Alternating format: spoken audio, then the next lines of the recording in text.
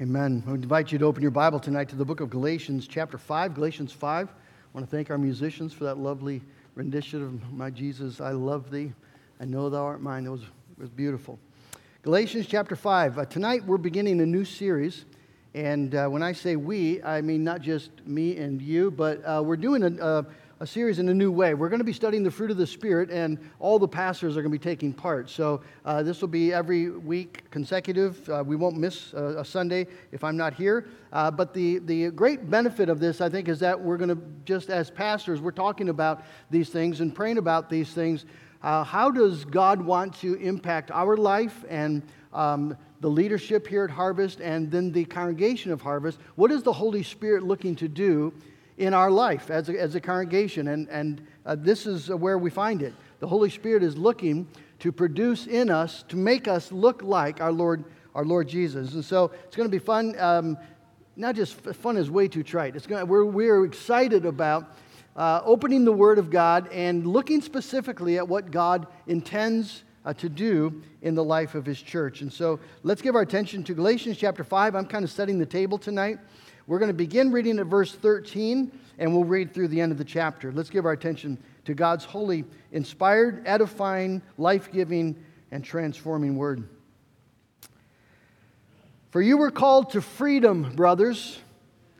Only do not use your freedom as an opportunity for the flesh, but through love serve one another. For the whole law is fulfilled in one word: you shall love your neighbor as yourself. But if you bite and devour one another, watch out that you are not consumed by one another. But I say, walk by the Spirit, and you will not gratify the desires of the flesh. For the desires of the flesh are against the Spirit, and the desires of the Spirit are against the flesh. For these are opposed to each other to keep you from doing the things you want to do. But if you are led by the Spirit, you are not under the law. Now the works of the flesh are evident: sexual immorality, impurity, sensuality, idolatry, sorcery, enmity, strife, jealousy, fits of anger, rivalries, dissensions, divisions, envy, drunkenness, orgies, and things like these. I warn you, as I warned you before, that those who do such things will not inherit the kingdom of God. But the fruit of the Spirit is love, joy, peace, patience, kindness, goodness, faithfulness, gentleness, self-control. Against such things there is no law. And those who belong to Christ Jesus have crucified the flesh with its passions and desires. If we live by the Spirit, let us also keep in step with the Spirit. Let us not become conceited, provoking one another, envying one another. Let's ask the Lord's blessing. Our God and Father, we just come before you acknowledging, Lord, that these are words that we have heard most likely before, and words that we believe. And yet, oh God, we want these words to be living and dynamic, like a double-edged sword, dividing thoughts of our heart, exposing, Lord, the lies that we believe, exposing, Lord, the idols that we cling to, and Lord, opening our eyes to see the glorious things that you have prepared for us. So, Lord, we pray that this would be a time for your Holy Spirit to use the wonderful weapon of the Word to transform us in the likeness of Jesus. We pray it in His name. Amen. Well, brothers and sisters, before the world was formed, a long time ago, as God was in His mind ordaining all things, ordaining the number of the days of your life, for instance, God purposed something grand and glorious and magnificent for you specifically. Do you know what it is? It is the driving goal of all of God's saving work in your life. Before the world was formed, He predestined you, the Bible says, for this grand and glorious end, this purpose. He united you by faith to Jesus Christ so that He could accomplish this purpose in your life. He poured out the Holy Spirit so that you could experience this grand purpose. So what is it? What is this grand, glorious something that God has for you in Jesus? Forgiveness of sins? No. That's part, obviously, of the gospel, but that's not the grand purpose. Heaven itself? No. The grand purpose, we know from Scripture, is transformation. I get that from Romans chapter 8, verse 29, where Paul says, "Those he, that is God, foreknew, foreloved, he also predestined," chose, "to be conformed to the image of his Son." God predestined you, loved you before the foundation of the world, predestined you not just to be saved, He specifically predestined you to be conformed to the image of His Son, to make you look like Jesus, to transform your sinful, idolatry-ridden life and make it something pure and clean and beautiful and transcendent and precious in the sight of God. That's His glorious purpose. And so that means then that the Christian life is intended to be a life of radical, Spirit-powered change, Spirit-powered transformation. Paul writes this in 2 Corinthians chapter 3:17. "Now the Lord is the Spirit, and where the Spirit of the Lord is, there is freedom." You'll hear the similarity between the text we just read. "And we all, with unveiled faces, beholding the glory of the Lord, are being transformed into the same image from one degree of glory to another. For this comes from the Lord, who is the Spirit." That's meant to be the experience of the Christian. Beholding the glory of the Lord, being transformed by the power of the Holy Spirit into the image of Christ. Have you ever wished you looked differently? Physically. Almost everybody does, right? There's a few people who, by Lord's kindness, they just got it all together, right? And they look in the mirror and, it's pretty good. That's not most people. Most of us have some idea of where some improvements could be made, some tweaks here and there. Others of us are thinking wholesale change might be in order. But what about your spirit? Have you ever, your soul, the inner you, have you ever just thought, what would it be like to be beautiful inside? To be a person that is just remarkably loving and kind and gentle and patient and generous inside, where it's actually not something you're putting on or just striving for, but it's just there. It's you. I think it's something that we should think about more and pray about more. And as I was working on this sermon, it just struck me that I don't think it's this idea of being transformed into the likeness of Christ is something that we all agree with and maybe assent to, but I'm not sure it has traction in the Christian world the way that it ought to. For instance, as I look at the American church culture, failure to look like Jesus doesn't seem to be a big deal. Doesn't seem to bother people that much. And so we accept in American Christianity a Christian life that is marked in distinct ways, or at least affected in profound ways, by works of the flesh. And so Christians are involved in sexual sin and enmity and anger and anxiety without sensing a problem. More and more young people, Christian young people today, are living together outside of marriage as Christians, and it doesn't strike them as a problem. People are full of anger with what's going on in this country and full of anxiety about what's happening in their life. And we just sort of live with these things, and with covetousness and greed. We live with these things as Christians, and it doesn't strike us as an issue, a problem. I think one of the things that I sort of look to in my Christian life to see how I'm doing really is how I drive. No, how I respond to other people driving. That's more what it is. I'm an excellent driver. Other people. Because I have a tendency, at least that's part of my spirit, to notice idiots on the road and then to remark about them. Okay? I don't think I'm alone in that. But that's sick. That's work of the flesh.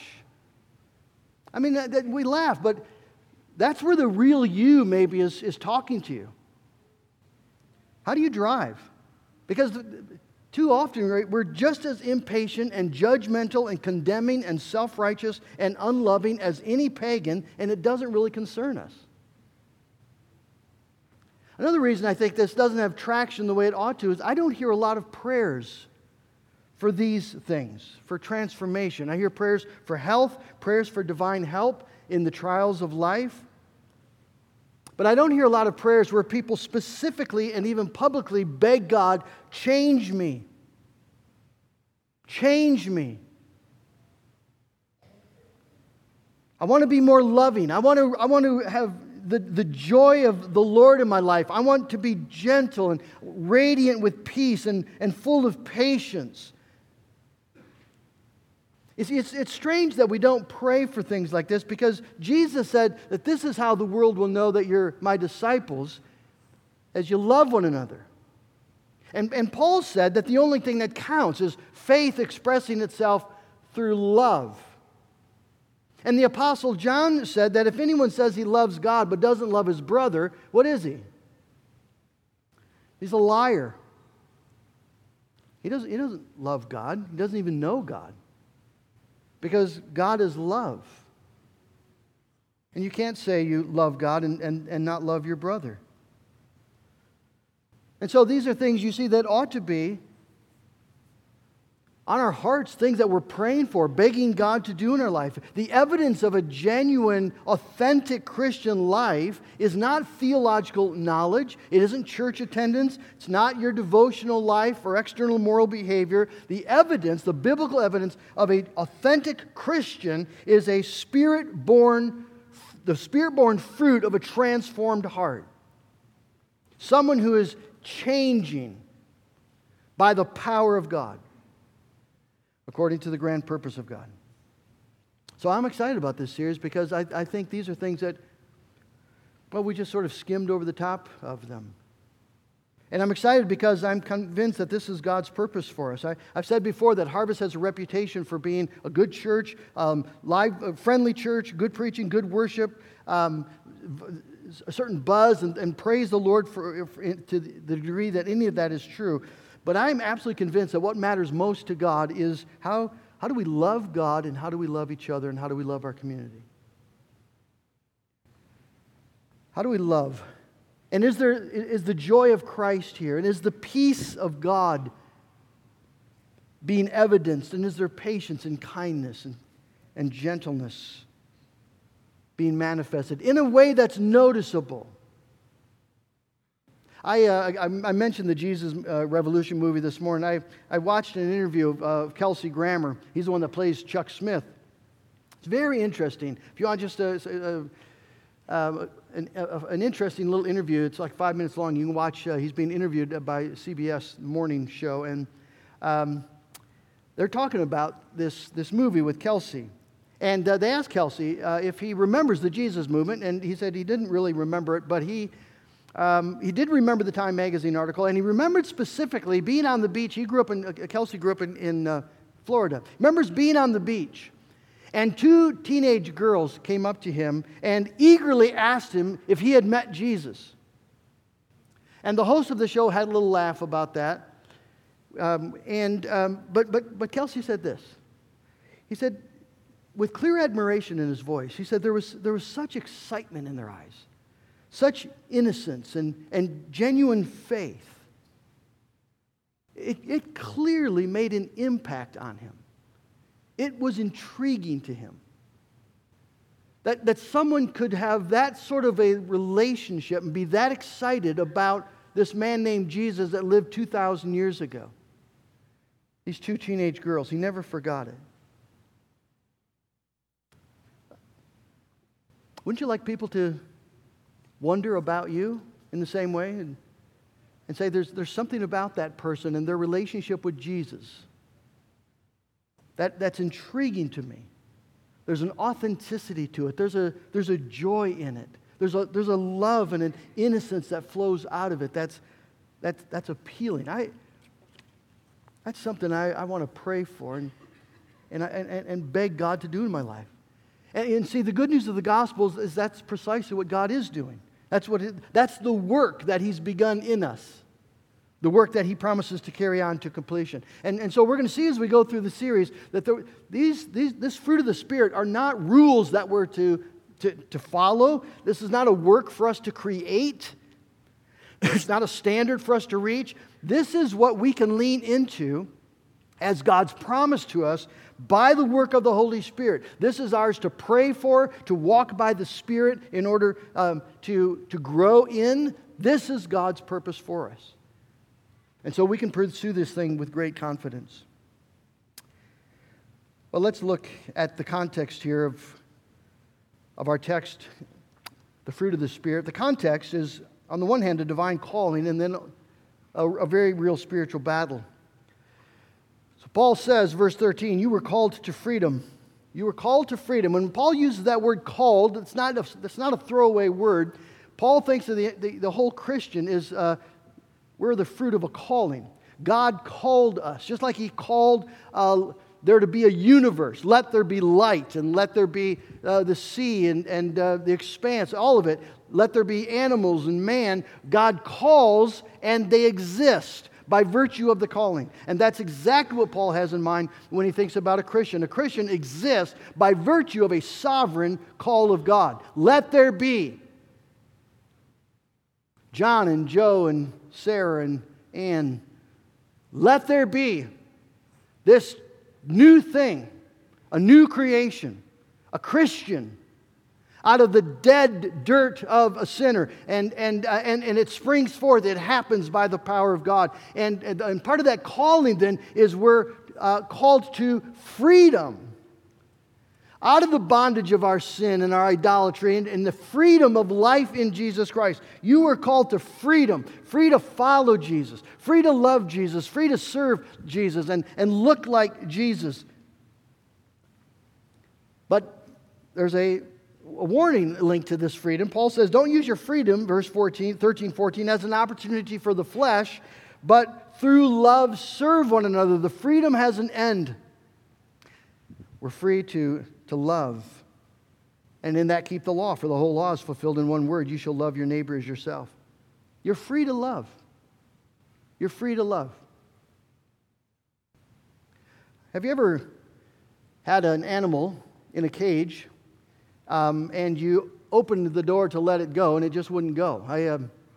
I trapped a possum once, a live trap, and I could not get that thing to leave the cage. It's like, you're free. Go. Afraid, right? Terrified, plain dead, didn't want to go, wouldn't go. Well, how many Christians maybe aren't doing the same thing? You're free. You're free. Free to get over you and free to actually love people. To really, truly walk into this new experience of knowing the love of God and then loving others with the love that God has poured into your life. You're free to love. You're free to care. You don't have to protect yourself. You don't have to worry about what people think or what people say. You don't have to be in that bondage anymore. You can just care for people. You're free. But there's a battle that comes with that freedom. Verse 17, for the desires of the flesh are against the Spirit, and the desires of the Spirit are against the flesh, and they're opposed to each other. And so that's the reality we live in, where we have the reality of freedom, but that's going to happen in the context of reality of this spiritual battle, where the old man of sin, the flesh, is still battling for everything that's wrong. And the Holy Spirit of God is battling for everything that's good. And both the flesh and the Spirit have desires. They want things. And those desires are in conflict. That's the battle. But both also, the desires bear evident fruit. You can tell what's going on.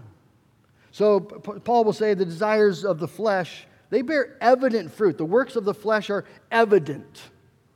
Sexual immorality, impurity, sensuality, idolatry, sorcery, enmity, strife, jealousy, fits of anger, rivalries, dissensions, divisions, envy, drunkenness, orgies, and things like this. When you see those things in your life or the life of someone else, you don't have to wonder, what am I looking at here? Right? You know what you're looking at. It's not a personality issue. It's not just someone having a bad day. It's not a character flaw in its sense. What you're looking at are works of the flesh. This is what the flesh desires. There's something very clarifying about that in your own life and in the life of other people. All right, Van Dyke, I know what that is. That's work of the flesh. That's something that God has freed me from. Something I can repent of and turn away and walk in newness. And brother and sister, the same for you. This isn't hard. That's what that is. Let me help you. That's how it works. Now, these desires are very strong, but praise be to God, we have a greater is He that is in us than he that is in the world. We're not left to fight this battle on our own. The Spirit, the third person of the divine Trinity, has been given to you in order that you might walk in your freedom, in order that you might put to death the desires of the flesh, and you might bear the fruit of the Spirit. And that's the great promise that we have as Christians. This is a promise. This isn't something that God is trying to make us just simply aspire to. It's a promise He gives to us. If you walk by the Spirit, you will not gratify the desires of the flesh. Transformation happens by the power of the Holy Spirit. When we walk with the Spirit, by the Spirit, calling out to God in prayer, asking the Spirit, Spirit, I need your help right now. Opening your Bible so that the Spirit can talk to you. Applying the truth of that word. Being in fellowship with other Christians who are encouraging you in that word. As we walk in the Spirit, we are just putting to death. You're going to be slaying the desires of the flesh. That's the promise. The text is saturated with the Spirit. I like the phrase that Chris Hartshorn gave me. Let's be Pentecostal Presbyterians. Let's be people who talk about the Holy Spirit, who think about the Spirit, who lean into the Spirit, trusting that the Spirit has been given to us precisely to give all that we need in our Christian life. So Paul mentions the Spirit 7 times in this short little text. It's a Spirit-filled life that Paul has in mind. And so the marks that we're going to talk about here, they're not just characteristics of nice people. These are things that come down from heaven, things that have the whiff of eternity and deity on them, because God pours these things into our life and works these things into our life by the Holy Spirit. That's what Paul says in Philippians 2:3. It is God who works in you both to will and to do according to His good pleasure. Do you have a desire to do what pleases God? Is it there at all? Well, God has worked that in you. Are there times when you find that you do things that please God? You humble yourself, you serve others, you show gentleness and kindness, display love? Well, God is working that in you. That is very exciting. It's wonderful. The process of sanctification is meant to be a battle, but man, it's a good battle, and it's a joyful journey. And God is doing the work, which makes it so exciting because we're going to get there. I want you to imagine being a caterpillar with an intellect. And you're just crawling right through the dirt. The horizons of your life are not great. You look all day long at dirt and dead leaves and decaying grass and bark. It's not great. And you look at the birds, and man, they got it made. They go wherever they want. They see everything. They can go to Florida in the wintertime. It's wonderful being a bird. Why couldn't God make you a bird? And then an old caterpillar comes alongside, and he points to a gorgeous butterfly. And yeah, there she is. I mean, good grief. It would be, what a life that butterfly must live. I mean, she just glides effortlessly through the air, so dainty, so perfect. She's just beautiful. Why couldn't you be a butterfly? And the old caterpillar says to you, well, that's exactly what you're going to be. You just wait. God's going to see to it. That's your destiny. Well, friends, that's exactly how God wants us to think about our life. We tend to look at the mundane circumstances of our life, and it's not great. It's hard. It's mundane. We're doing mundane things.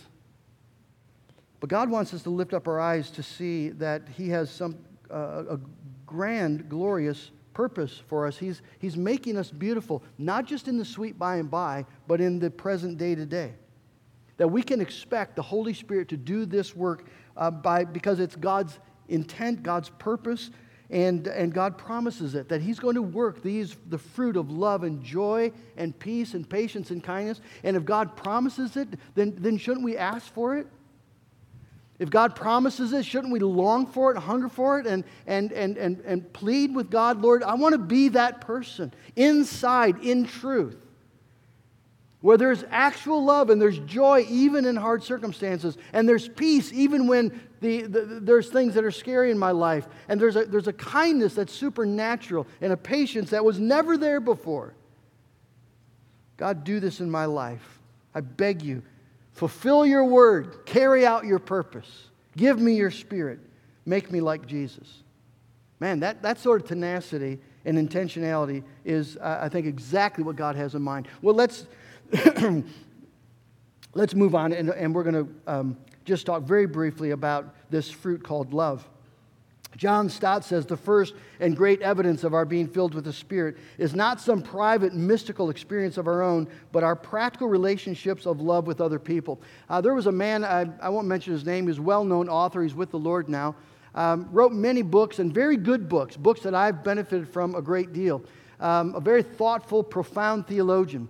And when he died, his wife opened up about the reality of their marriage. And she said, my husband, he loved his books, he loved his theology.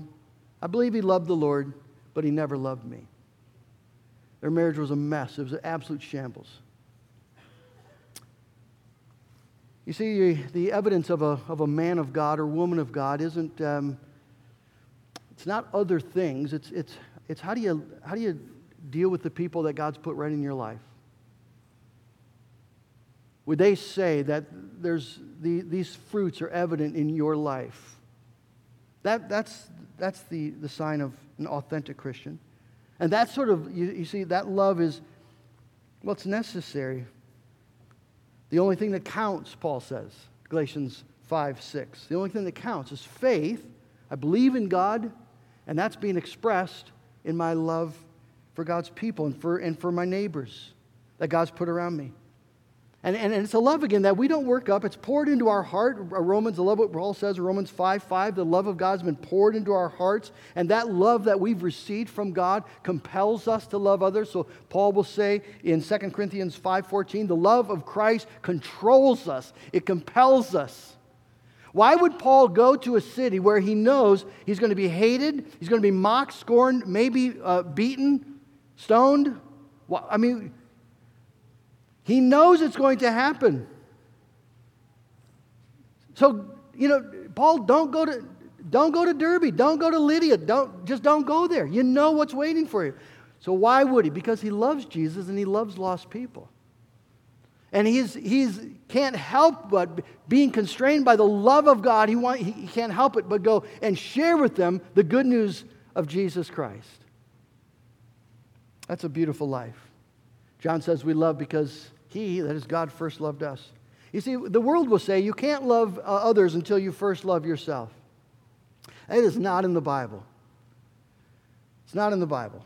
The Bible says you can't love others until you first experience the love of God for you. You can't love others, not in a Christian way, until you've experienced God's love for you. But when you do, when you stand at the foot of the cross and you're stunned by what God was willing to do for you, by sacrificing His Son for your sin in your place, though you never could deserve it and you didn't even ask for it, God loved you and gave you to Christ. When you're stunned by the love of God, see, it just breaks down all those barriers, the barriers to love, the grudges, the lack of a forgiving spirit, the fear. All those things start decaying and breaking down under the love of God so that you can just finally be done with you and notice people.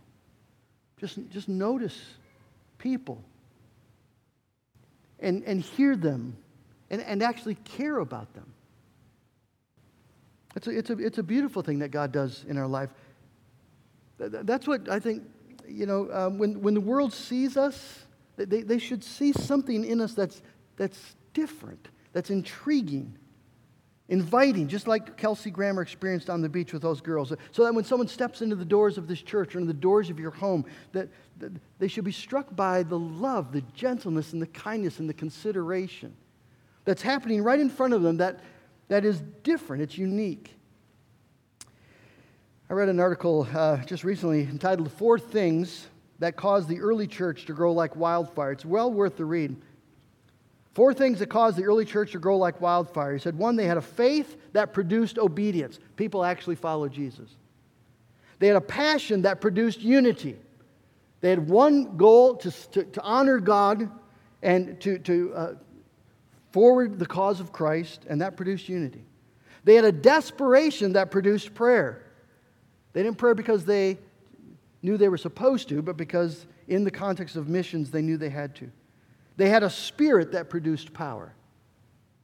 And I want to add a 5th, which I think is absolutely right. They had a love that produced a compelling witness.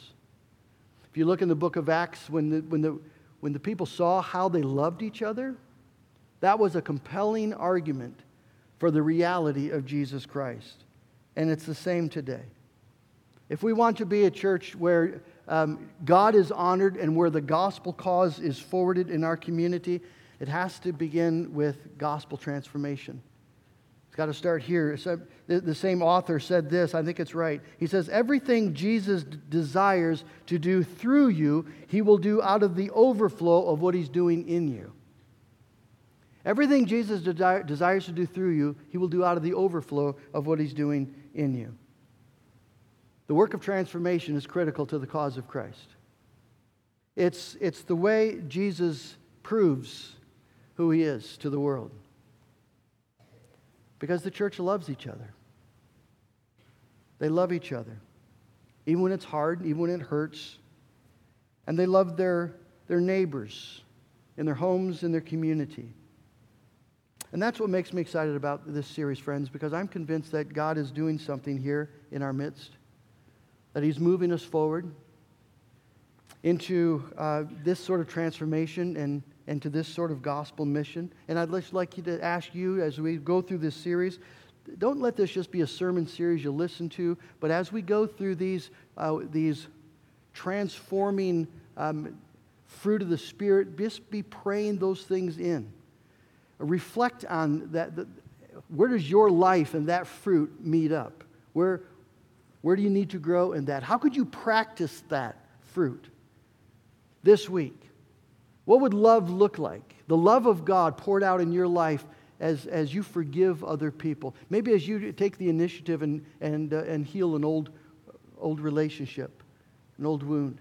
Maybe as you just humble yourself and start serving in a new way. Maybe just a kind word of encouragement to someone who could really use it.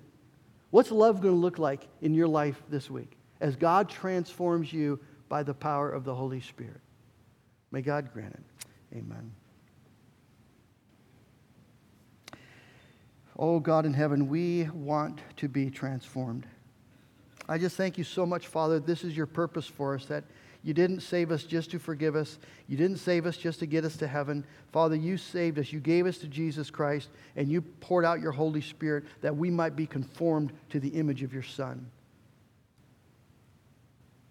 And Father, forgive us for not thinking deeply of this and for treating it lightly.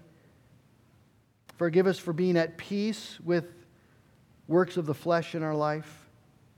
Forgive us for not hungering for these beautiful manifestations of the power and presence of your Spirit.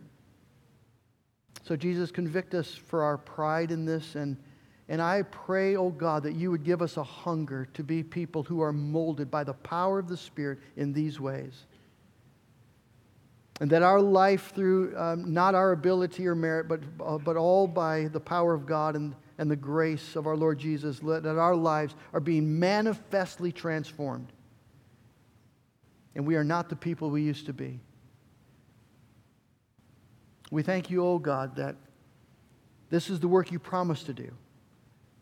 And Lord, I just pray for your Spirit to be mightily at work. And I pray, Lord, that would in each of our hearts begin to be more clear and evident and beautiful and precious to us as we follow our Lord Jesus. Oh God, do this work. We beg you, do this work. In Jesus' name, amen. We're going to respond to the word this evening and pray a prayer together. Spirit of God, descend upon my heart. Teach me to love thee as thine angels love, one holy passion filling all my frame. Let's stand together and pray these words together.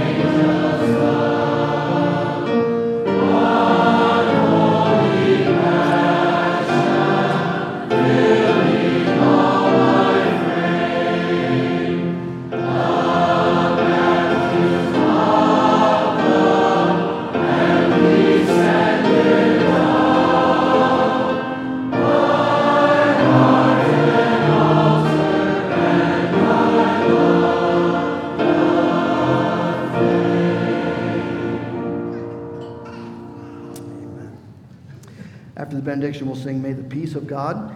And then after that, we will love our young people by helping them out with some chairs. Receive the benediction. Now may the God of peace himself sanctify you completely, and may your whole spirit and soul and body be kept blameless at the coming of our Lord Jesus Christ. He who calls you is faithful, and he will do it. May the grace of our Lord Jesus be with you all.